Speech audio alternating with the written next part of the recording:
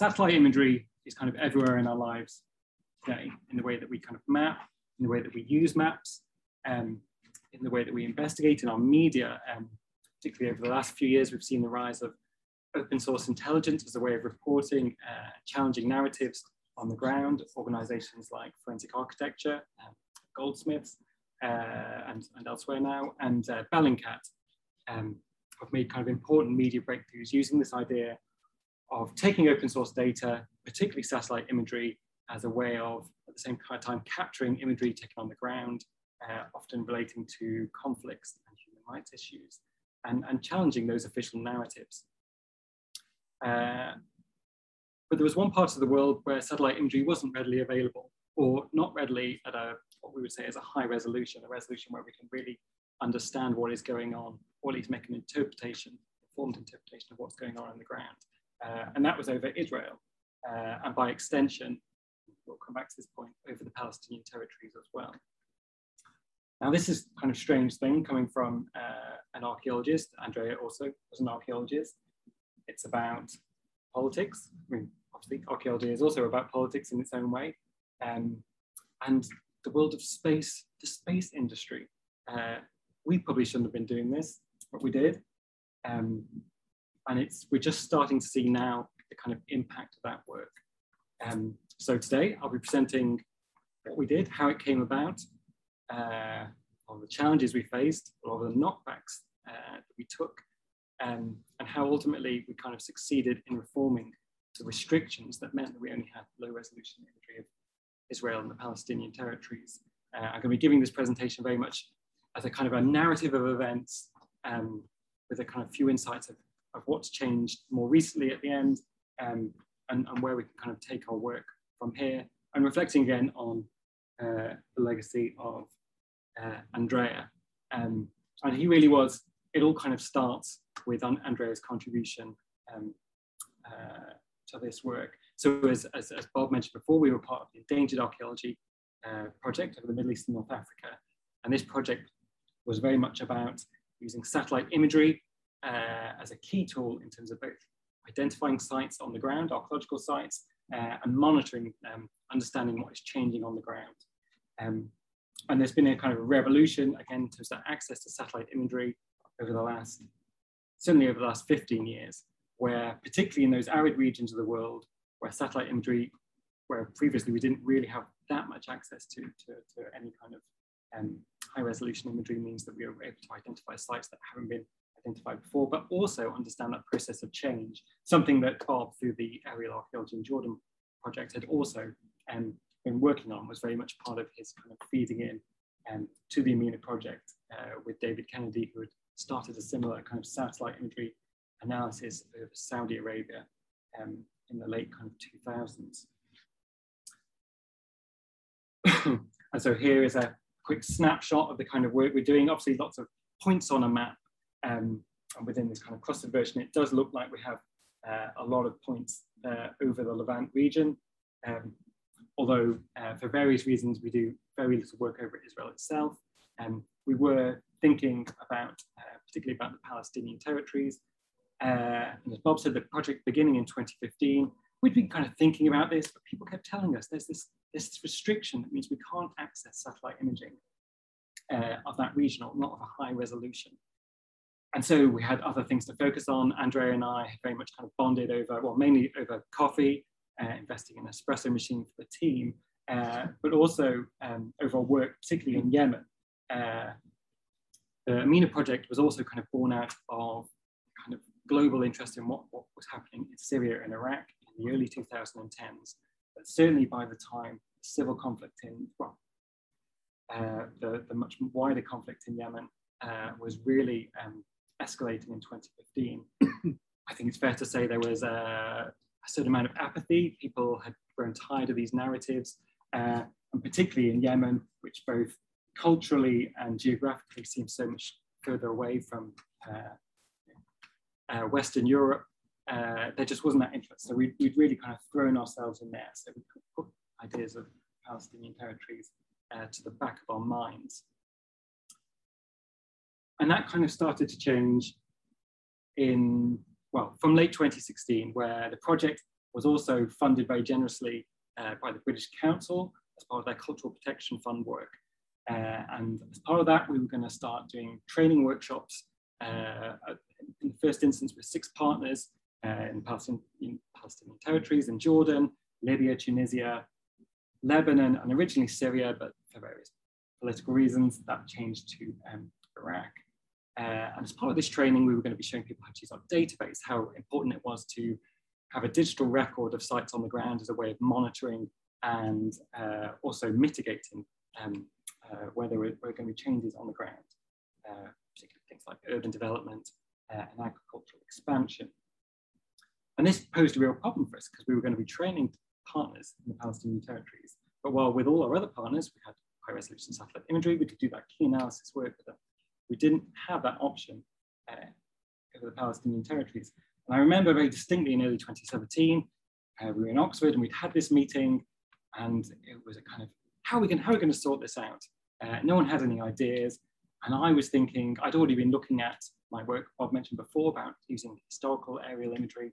How could we access some of the older RAF collections? Maybe that was one way that we could really kind of have an impact in terms of looking at long kind of term change. And Andrea said, well, why is there this problem? And I said, I don't know, people keep talking about this thing and no one knows what it's called. There's just censorship and it's coming from the US. And that was a key thing because satellite imagery kind of industry until about kind of 2011, 2012 was dominated by the US.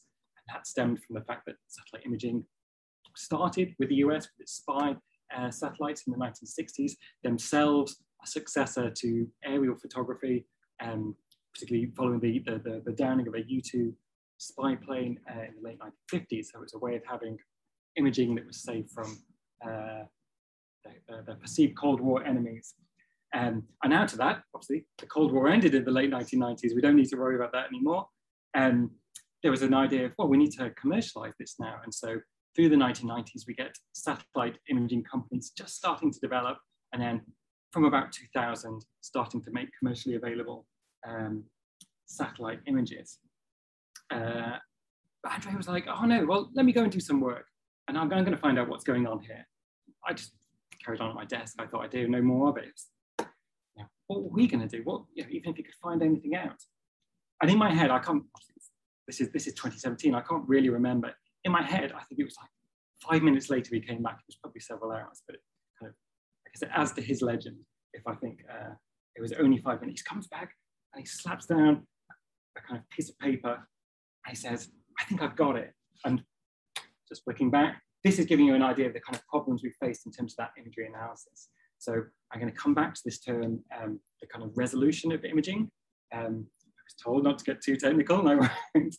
But basically imagery is assessed optically in terms of its resolution, what we call ground sampling distance. So your standard high resolution imagery is about 0.5 meters ground sampling distance. And that means something on the ground that is half a meter square, say, will appear as a pixel on here. So in terms of, you probably can't see you as an individual on the ground, but you can see a car or something like that, something larger.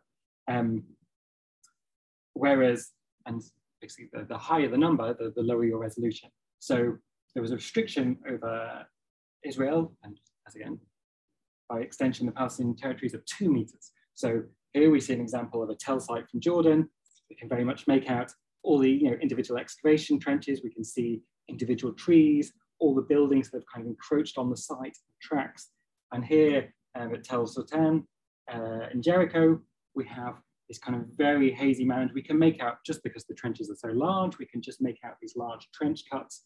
We can see roads and kind of fields, but it's basically somebody's come up and white Vaseline all over your screen. And that meant we were just not able to do the same kind of assessment. We certainly weren't going to be able to identify new archaeological sites using these techniques. So it was a real kind of stimmy for the project in terms of our work. So Andrea slaps down this piece of paper and he says, read this. And I read it, and I didn't understand it. And I read it a couple more times, I still didn't understand it. And then Andrea explained it to me. So this is the Carl Bingaman Amendment, part of the Defense Authorization Act of 1997. And it had kind of these 2 sections, which I'll try and decode for you. So collection and dissemination, department or agency of the United States, yada, yada, yada, will only be able to produce imagery relates in respect to Israel, and note that it only says Israel. Satellite imagery, no more detailed or precise than is available from commercial sources. Now that's very vague. What does it mean by commercial sources? It means commercial sources that aren't from the US. And at that time, in the mid 1990s, there was no one else. The US were the only people using this technology and commercializing it. So it wasn't really an issue. The second part, declassification and release. And this relates to that spy satellite imagery, which Clinton had started to declassify actually quite progressively from, I believe, 1996. And that was the real thing that kicked this off. And so this was the thing that was limiting the imagery resolution that we could see. And because, although only related to the US, because the US had all the satellites, they kind of set the standard. And the declassification and release issue was important because they started releasing what's known as the Corona satellite and the kind of first generation of satellite imaging going from the early 1960s through to the early 1970s. And they'd done that, and the GSD, the ground sampling distance of that imagery was 2 meters. So they started releasing that, and that was the only imagery available. So that set the standard. And it was the release of that that set off this panic. So at the time, we see these newspaper articles appearing in Israel with pictures of Dimona. And obviously, the nuclear facility there was the big issue. People can see this now. And people were saying, oh, they can see this now. Panic, it's all over. And so, obviously, lobbying began. And very quickly, we understand through movements by organizations like AIPAC, they were able to introduce this restriction. And obviously there was pushback. It wasn't just a total restriction. It related to commercial sources from other countries. And that was a way, obviously, a pushback within the US that they could remain competitive because other countries bypassed them. But that, in the mid-1990s, the US was the only superpower. Who cares about what's going to happen in 10, 15 years? Surely the US would still be dominant. So this was the problem. And even in 2017, it was still in place, and it was still holding everything back. And the legislation was held under the Department of Commerce, and it was then run through the National Oceanic and Atmospheric Administration, and through those some subcommittees below. They control this legislation. And very quickly, in text that we read, people just added Israel and the Palestinian territories. It wasn't in the law, but they sort of add it. It'd be simpler. And that was taken as fact. So despite the fact it didn't work, and this is obviously years after Oslo, it's still in place and covers the whole territory. And because of the way that satellite imagery is collected, great we'll see in a moment, great vertical bands are taken. If that imagery in any way, even if just a small part touched Israel or the Palestinian territories, and we'll find out as well, Golan Heights, it would mean the whole image would be set to a lower resolution. So you could have a tile that largely covers Lebanon or Jordan or Egypt, but if it just touches that territory, the whole thing goes. So it was having a real impact, not just on Israel and Palestine, but also some of the territories beyond.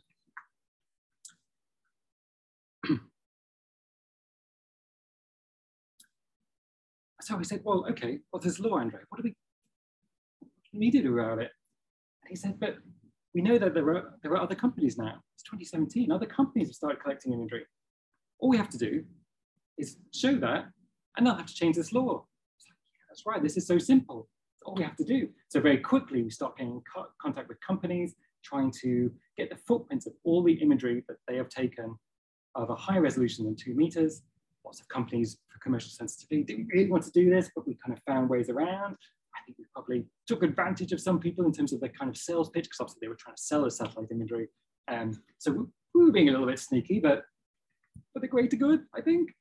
And very quickly, we kind of were able to demonstrate some kind of major things. And so here you can see those kind of long rectangular kind of strips in the way the satellite imagery, the way the satellite's orbiting, it takes an image and cut across the landscape. And what we're able to show that there were 4 companies that were actually going beyond that 2 meter limit. 2 at about 1 meter, these two companies, Deimos and the DMC3, but mainly Airbus. And they had been producing high resolution imagery of about 0.5 meter, which was very much the industry standard at the time, from 2011, but certainly covering Israel and the Palestinian territories from 2012, because they're not just capturing everything. People have to test these satellites. They don't just constantly take images. So from 2012, people have been asking for this imagery and had been provided. And so, but we were 2017, and the US regulator hadn't noticed that kind of Airbus really is the main competitor to the US satellites. Nobody had thought that this would impact on it. Nobody had noticed. So we started gathering this evidence. And as we did it, it kind of got more interesting because we found, so Google Earth being the main way that we're accessing satellite imagery, someone had taken some of this Airbus imagery and had put it on Google Earth.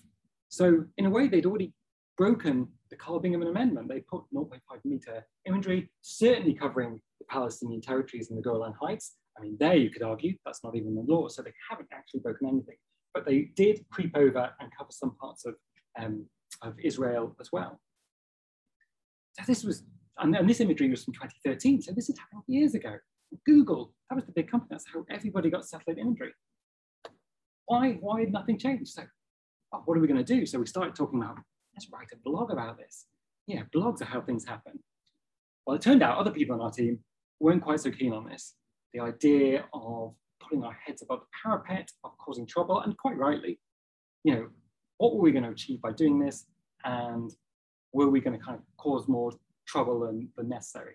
So we had to scrap the blog, and we weren't really supposed to work on this in the meantime. So we set to work, working in the evenings.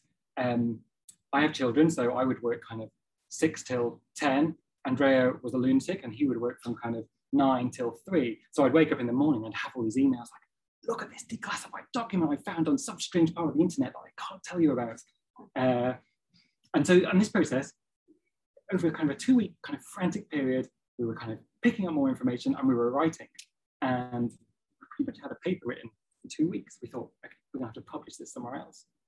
We thought, practice, we've got it. But we need, being tiresome academics, we're like, well, we need to stamp our name on this by having a paper, an academic paper, so that our time wasn't just kind of wasted. So we tried to contact the NOAA. They didn't respond. But we also set about trying to publish this paper. And this paper was, it wasn't archaeological. We were completely outside our comfort zone, but we were sure this is great. Everyone's going to want this. Nobody wanted this. We started typing away. I know, look at what we can do. So this is from some like Google Earth imagery covering the West Bank. Suddenly, from that kind of hazy Tel Sultan, we suddenly had crisp kind of images of sites, and also an ability to assess the kind of threats and risks to that site. Here we can see military emplacements that have been dug all around it, and possibly some damage from bulldozing on one side.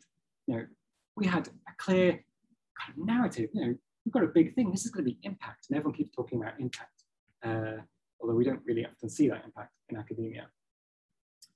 And we were even able to start identifying new sites. So here's another site in the kind of northwest part of the West Bank, where with our kind of low resolution imagery, we couldn't see anything, but with higher resolution imagery, we could see probable looting pits. So we suddenly had a clue, well, here's an archaeological site. It wasn't on any register, either in the Palestinian territories or at the IAA. And then we came across something else. Not only was this high resolution imagery available, but actually the Israeli government produced kind of drone-based imagery of most of the country, plus most of the Palestinian territories, at an even higher resolution, up closer to 0.25 meters, so really high resolution. So this is that same site, and now we can very much see the kind of black dots, the pits, and the kind of, sorry, I'm losing my microphone, the kind of donut shape of where the looting pit dug out. So in the US, they had this restriction on imaging over Israel and Palestine, but Israel was giving away for free, online, anywhere, much higher resolution imagery. So it really was becoming a kind of a joke legislation. So we put this all in this paper and we thought, this is going to be big. But it wasn't. We really struggled to find anybody. Sometimes an editor would say, oh, that's kind of interesting. And particularly some big geographical journals took it and they sent it straight back and said, we're not even going to peer review this. and we didn't know why. And we can only speculate. And so we were getting this knockback, and as Bob said, Andrea went off on the Mongol rally, so I was kind of left on my own to try and sort this out and try and find a publisher, going from journal to journal. And we thought, well, we need some help here, particularly as the NOAA weren't paying any attention. So we made contact through the Visualizing Palestine team, through to Al-Shabaka, a policy network in the US, and through them to one of the, at the time, writers, Zina Agar, who started then publishing stuff to really kind of draw attention to what was going on here. So this paper she published in August 2018, before our, actually it's probably just after our paper was published. So we pushed on and on until finally we found a publisher, Space Policy, again, a journal we didn't think we'd ever find ourselves in. But we had a publisher and we were really happy with the paper. Straight away, we sent it off to the NOAA. Here's all the proof. You know, you don't even need to do the work now. It's done. We've done it, it's published, everyone can relax. And it turned out the NOAA said, well, but we've already started our own review. Some other satellite companies have said, and so we're already working on this.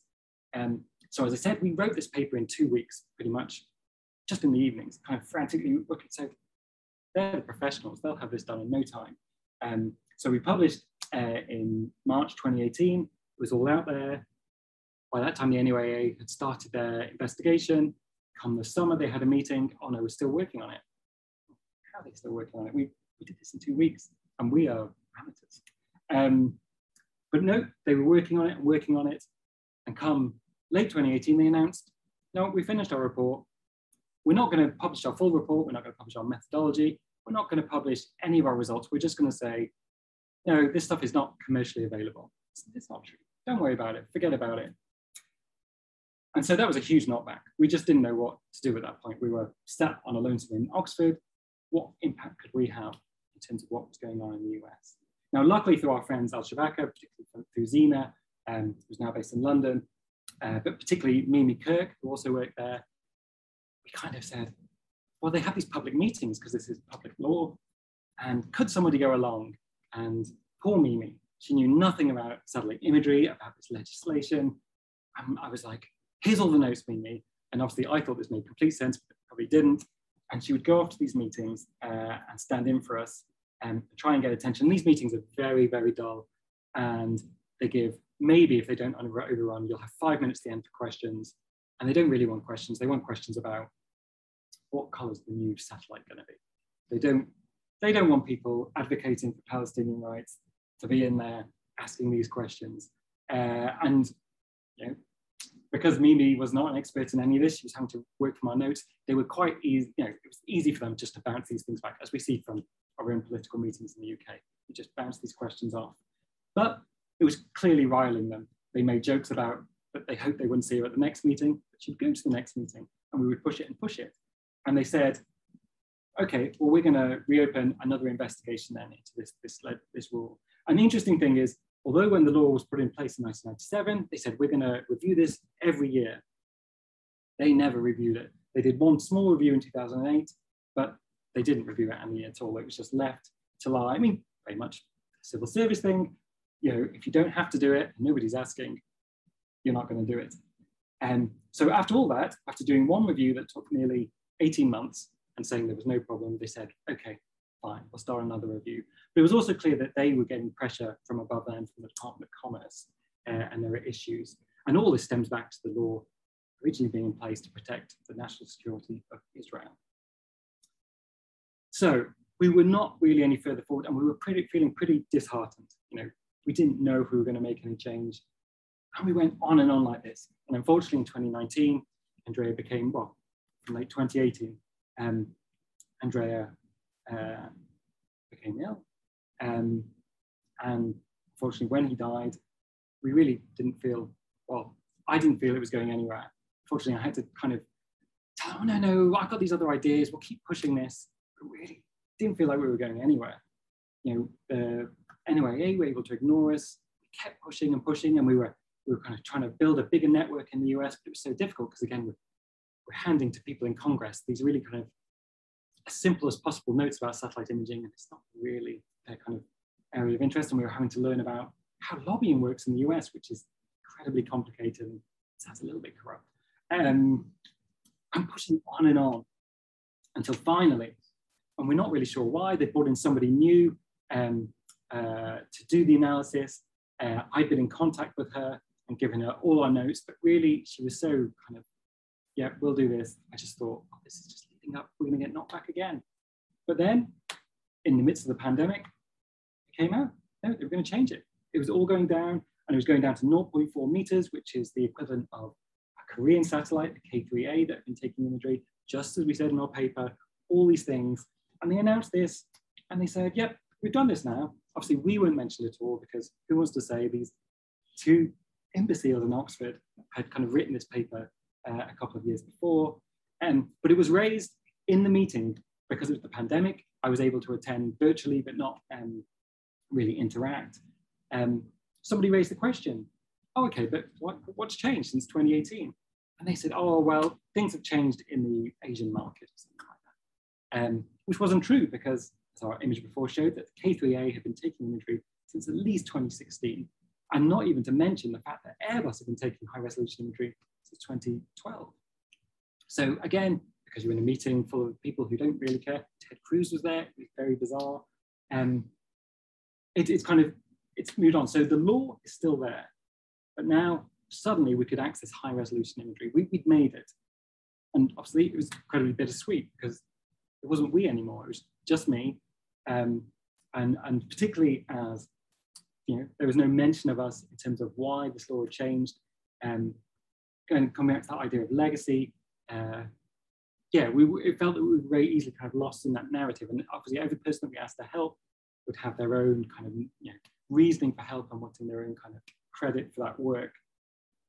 And the problem is, obviously we've seen them, you know, they've misled their own committee in a way by saying that there was no changes before kind of their review of 2020. But it has changed. So now the limit of satellite imagery generally in the US is 0.25 meters.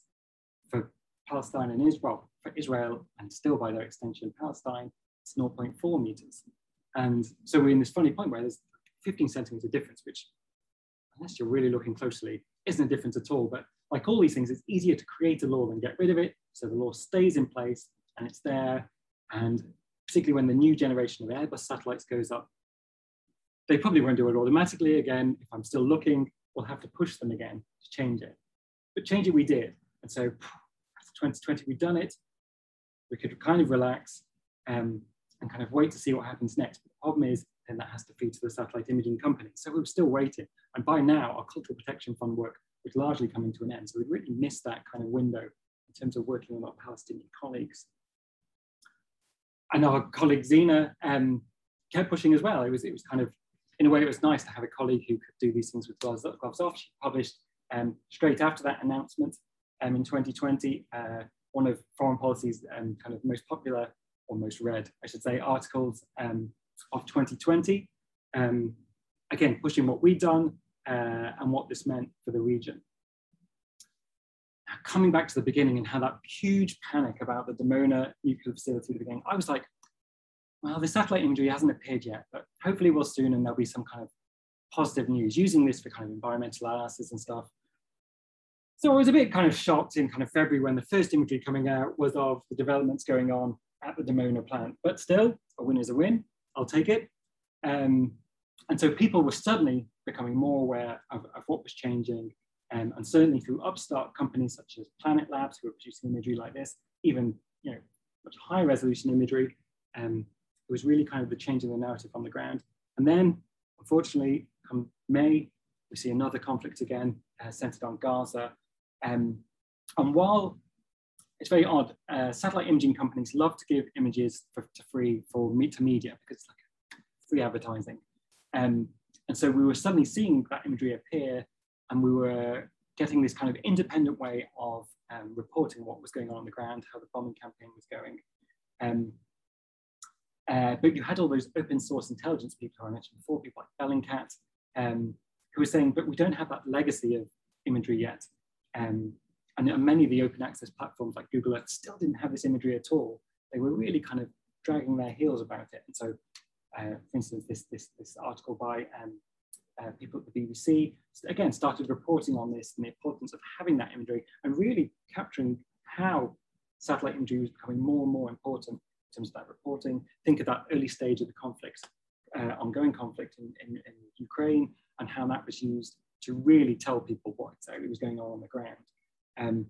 So in terms of that conflict, it was starting to have a small impact, but I think, and we all know that there will be more conflict, we will see a larger and larger impact.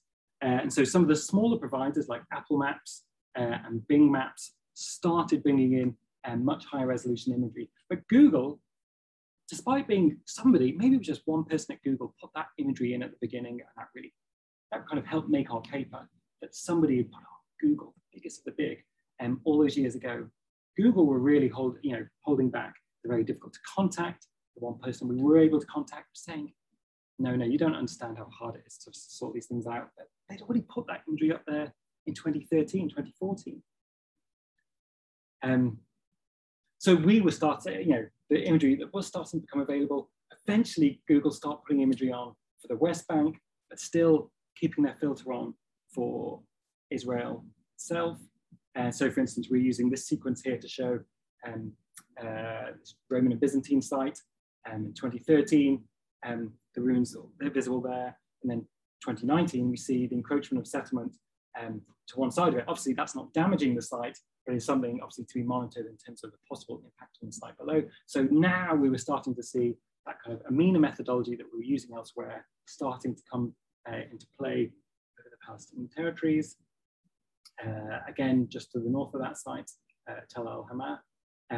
Again, we see here just a dirt track is cut across it, but it's just those small incremental things. People think of the damage that we were seeing in terms of ISIS in the 2010s, but really, in terms of scale, it's the small scale things. It's the a settlement getting larger. It's agriculture spreading. We see these new plough marks appearing here, and with that low resolution imagery before, we wouldn't be able to do this work, and here we can. And again, here looking again the impact of the settlements, and here the industrial settlements on sites in the West Bank. Now, almost kind of, I like to think that Google maybe even saw this paper was advertised, and they thought we better do something. So now in the Negev, I think a month ago, maybe 2 months ago, they started putting up imagery here, just because it's kind of almost mesmerizing to look at. It's a solar array in the south of Israel, so that imagery is finally appearing on Google Earth. We're in 2022 now, and the law changed in 2020, and the law should have changed in 2012. But finally, we're seeing that impact, having basically complained our way through to making change happen. And then really aptly, so a week ago when I started putting this presentation together, you remember this image from the beginning. Here we see the old city in Jerusalem, very visible. And there, as soon as you come onto the west side, you see this kind of Vaseline effect over all this area. They were, even though the law had changed in 2022, in 2022, they still felt, no, we need this. And then I think possibly even earlier this week, maybe before I wasn't monitoring exactly, it's lifted. And suddenly we're seeing new imagery come on. And this is really exciting. Suddenly we're getting those data sets coming in. And whereas across the rest of the Middle East and North Africa, we sometimes have imagery going back to about 2000. We're starting much later down the line. Although these companies could de-blur that earlier imagery, they're not going to. There's no incentive for them. We're starting to see this imagery come through. But there are still caveats, and Google is still being very sneaky about this. So we use something called Google Earth Pro, which is like a desktop version of Google Earth. And there you get all the archive imagery. So if there's an image from 2002, that will be there. And you can flick through and look at these different images. But the way most people are accessing Google Earth is through their phones on Google Maps. And there you just have a single layer. So what we've been seeing is that Google will put a high resolution image of parts of the West Bank, for instance, of 2019. And then they'll put, from an American company that still hasn't been making this imagery available, they'll put a later image over the top, so that while on Google Earth Pro, we can flick through and see these different images. For you, the casual user, you're just getting the blurred version. So for whatever reason, they're continuing to push it, for whatever reason, trying to make it hard to access this imagery. But the change is there, and the change is happening. Through our work, through events like this, we're able to kind of push that and highlight the need to kind of almost find these ways through. And even now, I noticed earlier this week, we've only got half of Dimona, but still half. Let's flick through, have a close up of that. And there again, you're seeing that contrast between the old 2 meter resolution and closer to 0.5 meters here on the right. And now we're also able to sort of start accessing visually those archaeological sites in Israel itself, if people want to kind of carry on the kind of work we're doing in that region. So what next? The NOAA, we imagine, will continue to drag their feet, as we see in the US, things that we think are in place and very relatively progressive can easily be reeled back if somebody chooses to, particularly if right-wing governments choose to, or right-wing members of government. So that will have to, people will have to keep an eye on that. Particularly have to, you know, for whatever reason, I'm no longer looking at this, hopefully somebody else will. And it's bizarre, you know, you had that imagery there. I thought we should have changed in 2012. There's a whole kind of world of space policy people in universities. This was the only legislation in the world that blanket covered a country. And yet nobody had picked up on this. Eyal Weizman at Forensic Architecture had kind of noted the two things that, well, it's odd that you have this restriction because actually Airbus have this better imagery, but hadn't, like Andrea, gone looking for obscure laws on the internet and put the two together. So we were kind of only just ahead of the game there. But it needs constant vigilance in terms of what's going on, how people are doing it. Again, we're seeing those tricks on Google that are making it hard to access this imagery. But there are also things we can do in the UK. If you remember back at the beginning, I was talking about how before we realized about the Carl Bingaman Amendment, what about historic imagery that obviously with our own colonial legacy over Palestine, that imagery taken, particularly the surveys over Palestine in between 1944 and 1946, the Port Said missions, of which this is an example, quite high resolution aerial imagery showing in many ways a completely different landscape. Incredibly important in terms of understanding how that landscape changed, the environmental degradation, the archaeological degradation, sites that have been lost without record. These are now held in an arm's length public body, the National Collection of Aerial Photography, which is part of Historic Environment Scotland, but they're incredibly hard to access. They make it very difficult. Their business model is about imagery of Europe relating to bomb damage. There's a whole other story there. But this is incredibly difficult to access. It's incredibly expensive to access if you do. Eyal Weizman said he considered it not accessible at all. Poor quality prints of these images are held at the Hebrew University, but obviously for our Palestinian colleagues, that is not. There are so many barriers to accessing that. So here's something else we can work on. How do we open up that? We're working with partners to try and find ways, not only the Palestinian collections, but all of the global south, particularly those areas where there was a British legacy, where imagery was taken supposedly for the benefit of those countries and is now, to a certain extent, been monetized. And isn't it, particularly for ODA countries, it's not accessible. So it's finding other ways that continue that work that me and Andrea did in terms of opening up that contemporary imagery, with opening up these historic archives to really push through the kind of work that is so much, in many ways, further forward across the Middle East and North Africa. That brings us back to Andrea, and Bob talked about Andrea's need. He wanted to be remembered, and sadly, towards the end, he was ill, and we knew he wasn't coming back.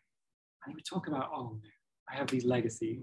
I want these legacies, and his legacy was make the Carl Bingaman Amendment change happen. And at that point, again, I thought it wasn't going to happen, and I thought, doesn't matter, think about you, Andrea, and your life, and it doesn't matter, none of this matters. And it's odd that, obviously, definitely for Andrea, but probably for myself, this is possibly a high point of our careers. I think, particularly as an archaeologist, will I ever do something this important again? I don't know if I will. And so I hope Andrea will be happy that it happened in the end. It was a struggle. We got so many knockbacks. People ignored us. People very rude to us, sometimes probably quite rightly. We were probably quite rude first. But yeah, it's something he wanted. And it happened. And sadly, in that narrative, people talk about this. When that 2020 announcement came out, that the legislation was going to change, who cares about some guys in Oxford? Nobody, even though if you Google it, we're the first people on the list, but nobody was reading our paper, nobody was mentioning it. And we were very easily written out the narrative, and kind of almost amusingly, people talked about Trump's administration are changing this thing. Oh, Trump, as if Trump, you cares. Well, you might have cared if somebody told him, but it was just, this was just a mechanism of government. There was a law. Luckily, back at the beginning, somebody put in that reform mechanism that it could change. And in fact, we even spoke to people from back in the early days, the kind of original satellite imaging experts in the US. They were furious about this. They really pushed back and were furious about this, not because so much they cared about the Levant, but because they could see, well, if they do it here, maybe the censor will go somewhere else. And censorship is kind of anti-business. And there almost we see the kind of Google thing of, no, they're definitely, back in 2010, they were very anti-censorship. And perhaps that's why we see that imagery appearing in 2013, 2014. And now we have a very different Google. The days of do no evil are gone. And so, yeah, we made it, but we have, in many respects, written out that story. It's easy to kind of forget us, but his name's there. Hopefully, depending on how interesting you found this meeting, you will remember Andrea in terms of that. Next time you open Google Earth or any imaging, you are seeing that because this guy knew how to find obscure US documents on the internet. And it is a fitting legacy, and one that I think he'll be happy with. I hope we're all happy with in the long term. Thank you very much.